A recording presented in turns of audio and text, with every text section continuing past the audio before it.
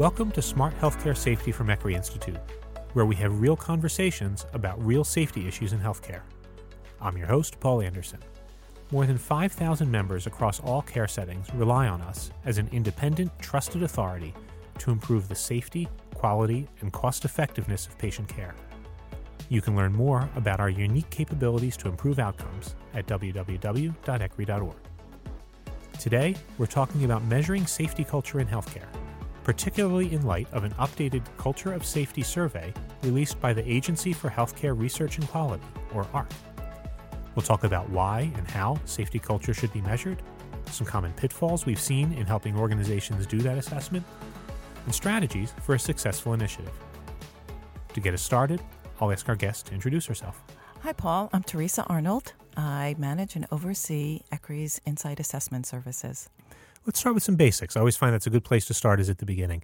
If we're talking about measuring safety culture, let's start by defining what is a culture of safety. Every organization has a shared vision for the types of behaviors that they would like their employees to express, especially towards patient safety.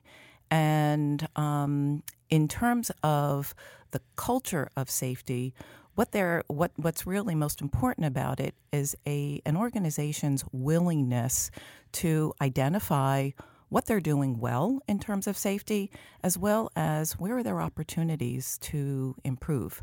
So it's very important for an organization to have that culture of safety, which is something that's shared amongst everyone within that organization. So why is it important, and is it even possible to measure a culture, particularly a safety culture? Yeah, actually it is, and it's very important to measure a culture of safety. Of course, you always have to start with some sort of a baseline to know where you're starting from. So what was your safety culture at one point, and then being able to monitor it over time.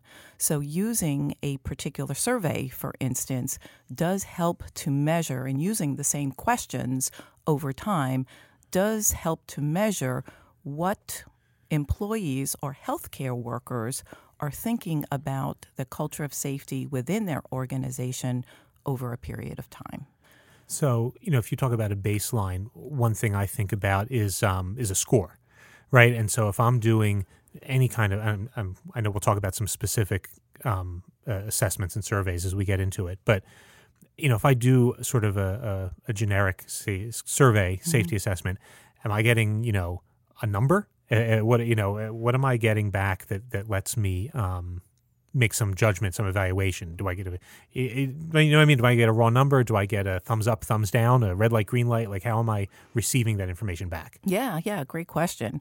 Well, the way we do it here at ECRI is that we provide those who participate in our Culture of Safety survey, we actually provide them with a dashboard display, which shows them how they score in each of the different domains, or the way we happen to use the AHRQ Culture of Safety, as you had mentioned earlier. Mm-hmm. So within the AHRQ Culture of Safety, there are defined composite measures.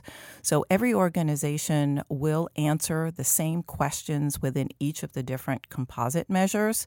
And what we then show them is a percent positive in each of these particular composite measures. So what's really popular among those who take the AHRQ Culture of Safety is that they have a robust database.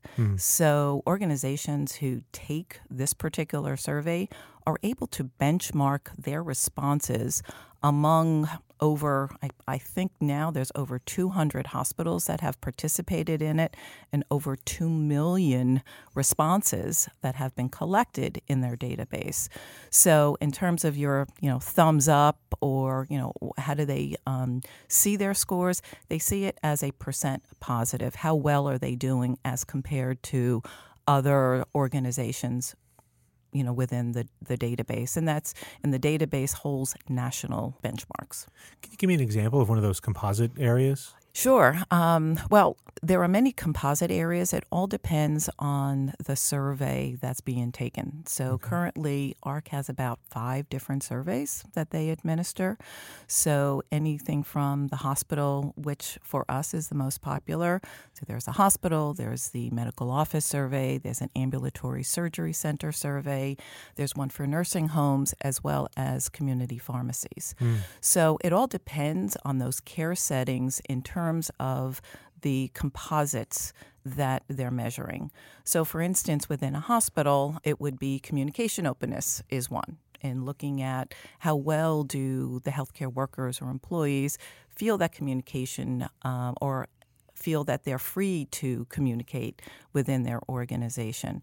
There are also other composite measures for hospitals is they can provide a patient safety grade for their organization. How do they think that their organization rates in terms of patient safety?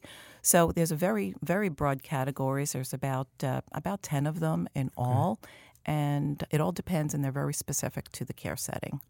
And that staff, those participants might include, if I'm correct, ideally will include all levels of the organization. It's not like we're just asking middle managers and up or something like that. Absolutely. Absolutely. I think the goal of the organization should be to survey as many individuals as possible.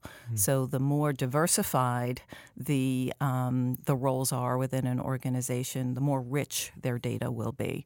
So it's anyone who is rendering frontline care should, to anyone who is in a clerical role should be assessed because they have different perspectives that they can lend to the organization. And, working in different capacities, provides them an opportunity to see things through a different lens. So these types of this type of diversification, for instance, is really very valuable and adds to the richness of the data that the organization receives through these surveys. So, you mentioned, Teresa, that part of the value of using the ARC survey for whatever care setting is this national scope of the benchmarking. We mentioned, though, at the top that ARC has recently introduced some changes to their safety culture survey. So how does that affect the benchmarking for folks who maybe have taken it before and are going to take it again, or maybe have not taken it but want to compare their results to the existing national benchmark? How does that new survey throw things? Yeah, that's an interesting concept, Paul, because that's probably one of the most common questions we're currently fielding is, well, now that ARC has released their version 2.0, which was just in the fall of 2019, which one do I take is a question that we typically get.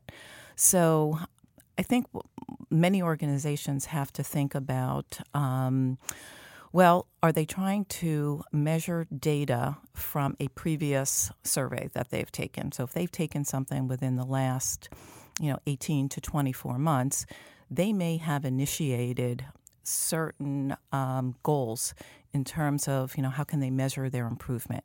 So if they had a certain intervention that they had implemented, they may want to measure, how impactful was this intervention? Sure. So they may say, we want to take the 1.0 again just to see where we are in terms of measuring, this type of intervention that we did. Was it helpful? Wasn't it helpful? If there were no particular interventions that a particular organization may have developed, within the last 18 to 24 months, and it's okay to develop a new baseline, then we encourage them to go to 2.0 because we believe ARC is going to phase out the 1.0 in the near future. And I think probably the time frame is about 24 months. Okay. I would say in 2 years, they're going to phase that one out. Sometime in 22, more or less. Exactly. They're saying it's usually every 2 years is when they'll collect data for their database. And actually, they're going to be collecting in June of 2020. Okay. And then not again until June of 2022. Okay. This year, they'll collect data for the benchmarking for version 1.0. However, come 2022, they're no longer going to accept version 1. So There won't be any benchmarks any longer available for 1.0. So essentially, they're going to try to start developing the benchmarks more for their new version, Sure. which is not comparable at all to version 1.0. Okay. There are different questions. They've changed questions significantly. Up to 50% of their questions no longer exist. Wow. And some of the other questions were changed. Right. Now, the wording changed a little bit. So they really feel that there's no comparison between the two. Yeah, it sounds like we kind of agree with that. Exactly. Yeah. Exactly. So at this point, so if anyone should start taking the 2.0, no, there are no benchmarks that are currently available. We need to build up the database in order to get those benchmarks. Right. They're developing the benchmarks sort of as we go. Yeah. Exactly. So that's the downfall of it. But I think going forward, if you're looking towards the future, what we're recommending and what we think most organizations have been comfortable with is starting the new survey, using the 2.0, building your baseline, and then hopefully within a year from now, take it again. And we think at that point, benchmarks will be available to help organizations kind of compare how they are to the rest of the nation. I'm just thinking that must have also been true of the launch of 1.0 when it launched. Of course. It had no benchmark either when it launched. Exactly. Right. With any new product, of course, you're not going to have any available data. Right. But once, we start using it, then they'll be available. So I'm going to ask in a minute for strategies and pitfalls as we're launching. You mentioned if the goal is to get as many people participating as possible, that's not a small task. So I'm going to ask in a minute about some strategies, some pitfalls in doing so. But first, what's a marker of a good survey? Is it about the results that we got? Is it about the response rate? Like once I've done a survey, how do I know whether I had a good initiative or not? That's a really good question. Well, I think it all depends on the organization because I think they all have different goals, right? Mm-hmm. In terms of participation rate, I would say that would be a marker because currently AHRQ's, the average participation that AHRQ sees through those that actually voluntarily submit data to their database, it's about a 54% participation rate. Okay. At ECRI, we see a similar participation rate as well. So if you're at that mark, I would say you've got a decent participation rate. Should you encourage more? Absolutely. Sure. Because the more that participate, it kind of gives you a better perspective, right, of the responses, of the feelings of those within the organization regarding patient safety. I'm almost picturing filling in puzzle pieces. And if I've got about half the puzzle pieces in, I kind of know what the puzzle is showing me. Exactly. But the more pieces I can fill in, the clearer the picture I've got. Perfect analogy. Yeah. Yeah, absolutely. So that would be one marker to a good survey. In terms of, we talked earlier about, what's the score? And the score is, you're looking at, for each composite measure, you're looking at your percent positive, right? And again, what AHRQ currently provides in their original version, the 1.0, are those benchmarks.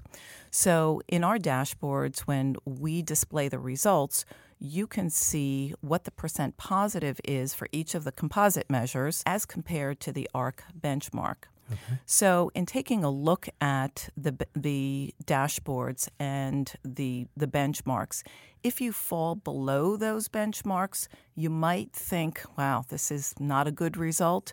But you know what? If you started at a certain score and let's say you're at 20%, and then your next survey is 40%, but your benchmark is 60%, you're still below the benchmark, but you still made progress. Right. So that might be a better or a good result for a particular organization. I think everybody wants to be at least at a benchmark or exceed, the national average, but it all depends on, what the baselines were.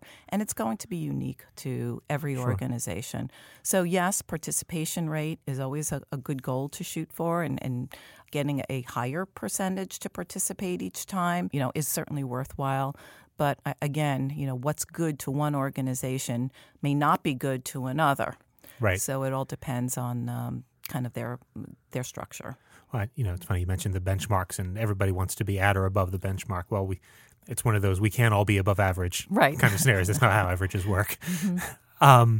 So, we've helped a lot of organizations go through not just the safety culture survey, but other kinds of assessments and proactive assessments. And what are some pitfalls? What are some things that we've either seen ourselves or understand to have happened in other organizations where it just gets in your way if you're trying to run a successful survey? There are two main areas that we see pitfalls. One is not being prepared, and two, not marketing the survey and letting people know that it's coming. Mm-hmm. So in preparation for it, what you need to do is decide within either your single hospital or multi-hospital health system, what organizations are you going to survey? So is it going to be one hospital? Is it going to be all of your hospitals? And then within the hospitals, are you going to assess one department, or are you going to assess multiple departments? So there's a lot of decision-making that goes on ahead of time to decide who's going to participate in the survey. And once you decide what departments or who's going to participate in it, is how many individuals from those particular either hospitals themselves or specific departments are going to participate, so that we can keep track of, and we were talking about participation rates, so that we can monitor that participation rate for you.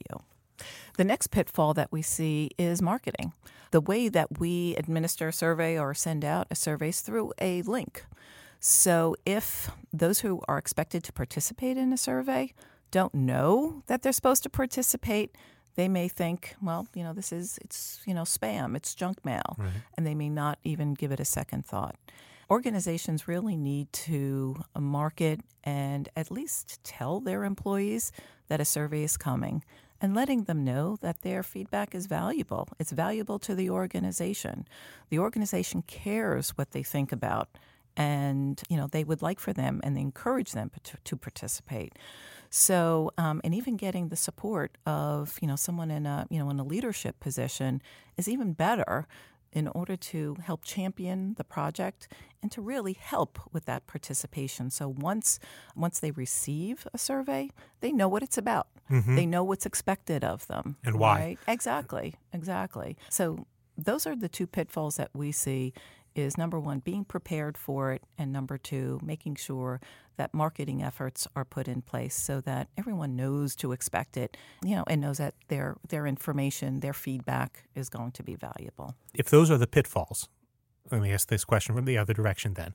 What are some keys to success? Are there things beyond sort of that preparation and internal marketing, or other things leadership especially can do to really prime the pump to get the kind of response rate that we're looking for?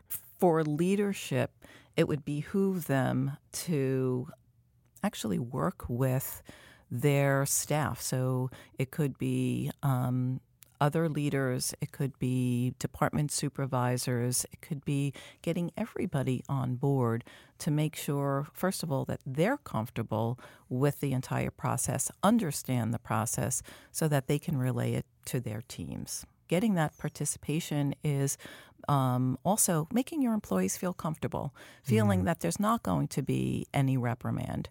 In terms of our particular survey, they're completely anonymous. We have no idea where the responses are coming from, and we certainly do not, so we cannot relay that to the organization. In fact, if there are less than 3 responses that come in from either any facility or any department or for any particular staff role, we don't show the data, because we don't want anyone to be able to guess. It's too close to being identifiable. Exactly, yeah. Who might be, responding in a certain way. So we've put that threshold in place in terms of anonymity. Mm-hmm. So again, I think this should make leaders feel comfortable in allowing their teams or their employees to be honest in their surveys, so that, if they lie, it's not going to do the organization Right. any good, right? So they need to be honest, and they should feel comfortable and not feel there's going to be any reprimand for the manner in which they respond. So, say my organization's results are not great, either overall or there's a particular area. It's really, it's far below benchmark. It's not what I want to see. In response to that, I'm assuming, first of all, that we would argue that you shouldn't just bury it and pretend it's not there, right? We want a little bit more transparency than that. So what are there good and bad ways to handle that? In other words, do we try to build on it, or do we? I'm assuming we don't want to let it hang out there and just be a big dark cloud hanging over that department. Yeah, absolutely. Transparency, honesty is always the best policy, because hopefully in your marketing efforts, you'll let them know that, yes, their feedback is valuable, but you're also going to let them know what the results are, right? So if you're going to ask somebody to spend time taking a survey, well, then, you know what? You owe it to them to let them know what the results are going to be, either good or maybe not so good. And the thing is, if the results aren't what you're expecting, you should be transparent about it. But the upside of it is, well, we've identified what our opportunities are for improvement, and this is what we're going to do about it. I would imagine that organizations come up with action plans, right? So if they feel in any of these composite measures that we talked about earlier, if, for instance, they found that individuals did not feel comfortable or free in questioning the authority of their leaders, for instance, well, maybe they'll put some sort of practice in place so that employees will feel comfortable in questioning if they do have a question about something. If something is done out of the ordinary and they're not familiar with it, we're hoping, right, as patients, we're hoping that those who are providing care to us will question their actions. So what we're hoping from the assessment and from the assessment results is that, good or bad, the organizations are going to take that information and use it to their advantage, right? We want individuals to feel comfortable responding in an honest manner. And if they've done so, we need to be honest. The organizations need to be honest with themselves. And the thing is they need to come up with either an action plan or certain processes to strive towards improvement. What will make our organization better? So although results may not be what they expected, they need to learn from it, put practices in place that will help improvement, and to work with the staff to ensure that hopefully next time that they'll get their scores will be higher if that's what they're looking. That's what their aim is. Well, and you mentioned earlier this idea of taking the same survey again in 24 months, because I want to see if the interventions I put in place actually did have the desired effect. Absolutely. We talk about that as such a part of the process, right? You don't stop by putting an intervention in. You monitor it and see if it's doing what you want. Absolutely. So, again, sometimes these scores could be blessings in disguise because without the survey, you may not have identified it, or at least doing something similar to this. It helps at least proactively identify where the opportunities might be in an organization, and then to give them the opportunity to respond and to do something about it. I always try to wrap up our discussions by asking, what's something we can do today? So we talked about, to run a successful survey, there's a lot of preparation and ground that needs to be laid. We can't do that all this afternoon, right? That's a process. What's sort of our one or two starting points if let's say I've never done a safety culture survey in my organization. You mentioned there's a couple hundred hospitals that have submitted to the ARC database. That leaves several thousand that have not. So let's say I'm one of those and I want to get involved and I want to submit to the ARC database. I can't do the whole thing this afternoon. Where do I start? Yeah, good question. My recommendation would be is if, in fact, they're interested, either in the ARC survey or in any other type of culture of safety survey is to look at their website. I'm most familiar with the ARC website. Going to arc.gov gives you a really clear indication of what the survey is about. It provides an example of all the questions that are on the survey. So we maintain the integrity of the survey. So those are the exact questions we will use in our system when we launch a survey. It provides a user's guide. It provides reports from previous years on the data that's been collected. And I think that will give somebody an opportunity to become familiar with what the survey is about. The other thing I would suggest is certainly looking at the ECRI website. We have information about our Culture of Safety survey and also contact information. Our team is more than happy to field any questions that anyone might have about how to get started with either with the Culture of Safety survey or any other type of proactive assessment. We're happy to talk about our process and help anyone try to achieve the goals that they're looking for. All right. Teresa Arnold, thank you so much. Thank you, Paul.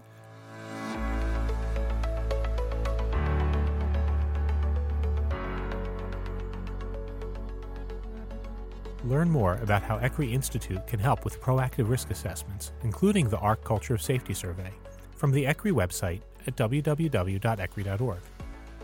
You'll also find there an overview article on safety culture from our Healthcare Risk Control program. The article is open to non-members for free access.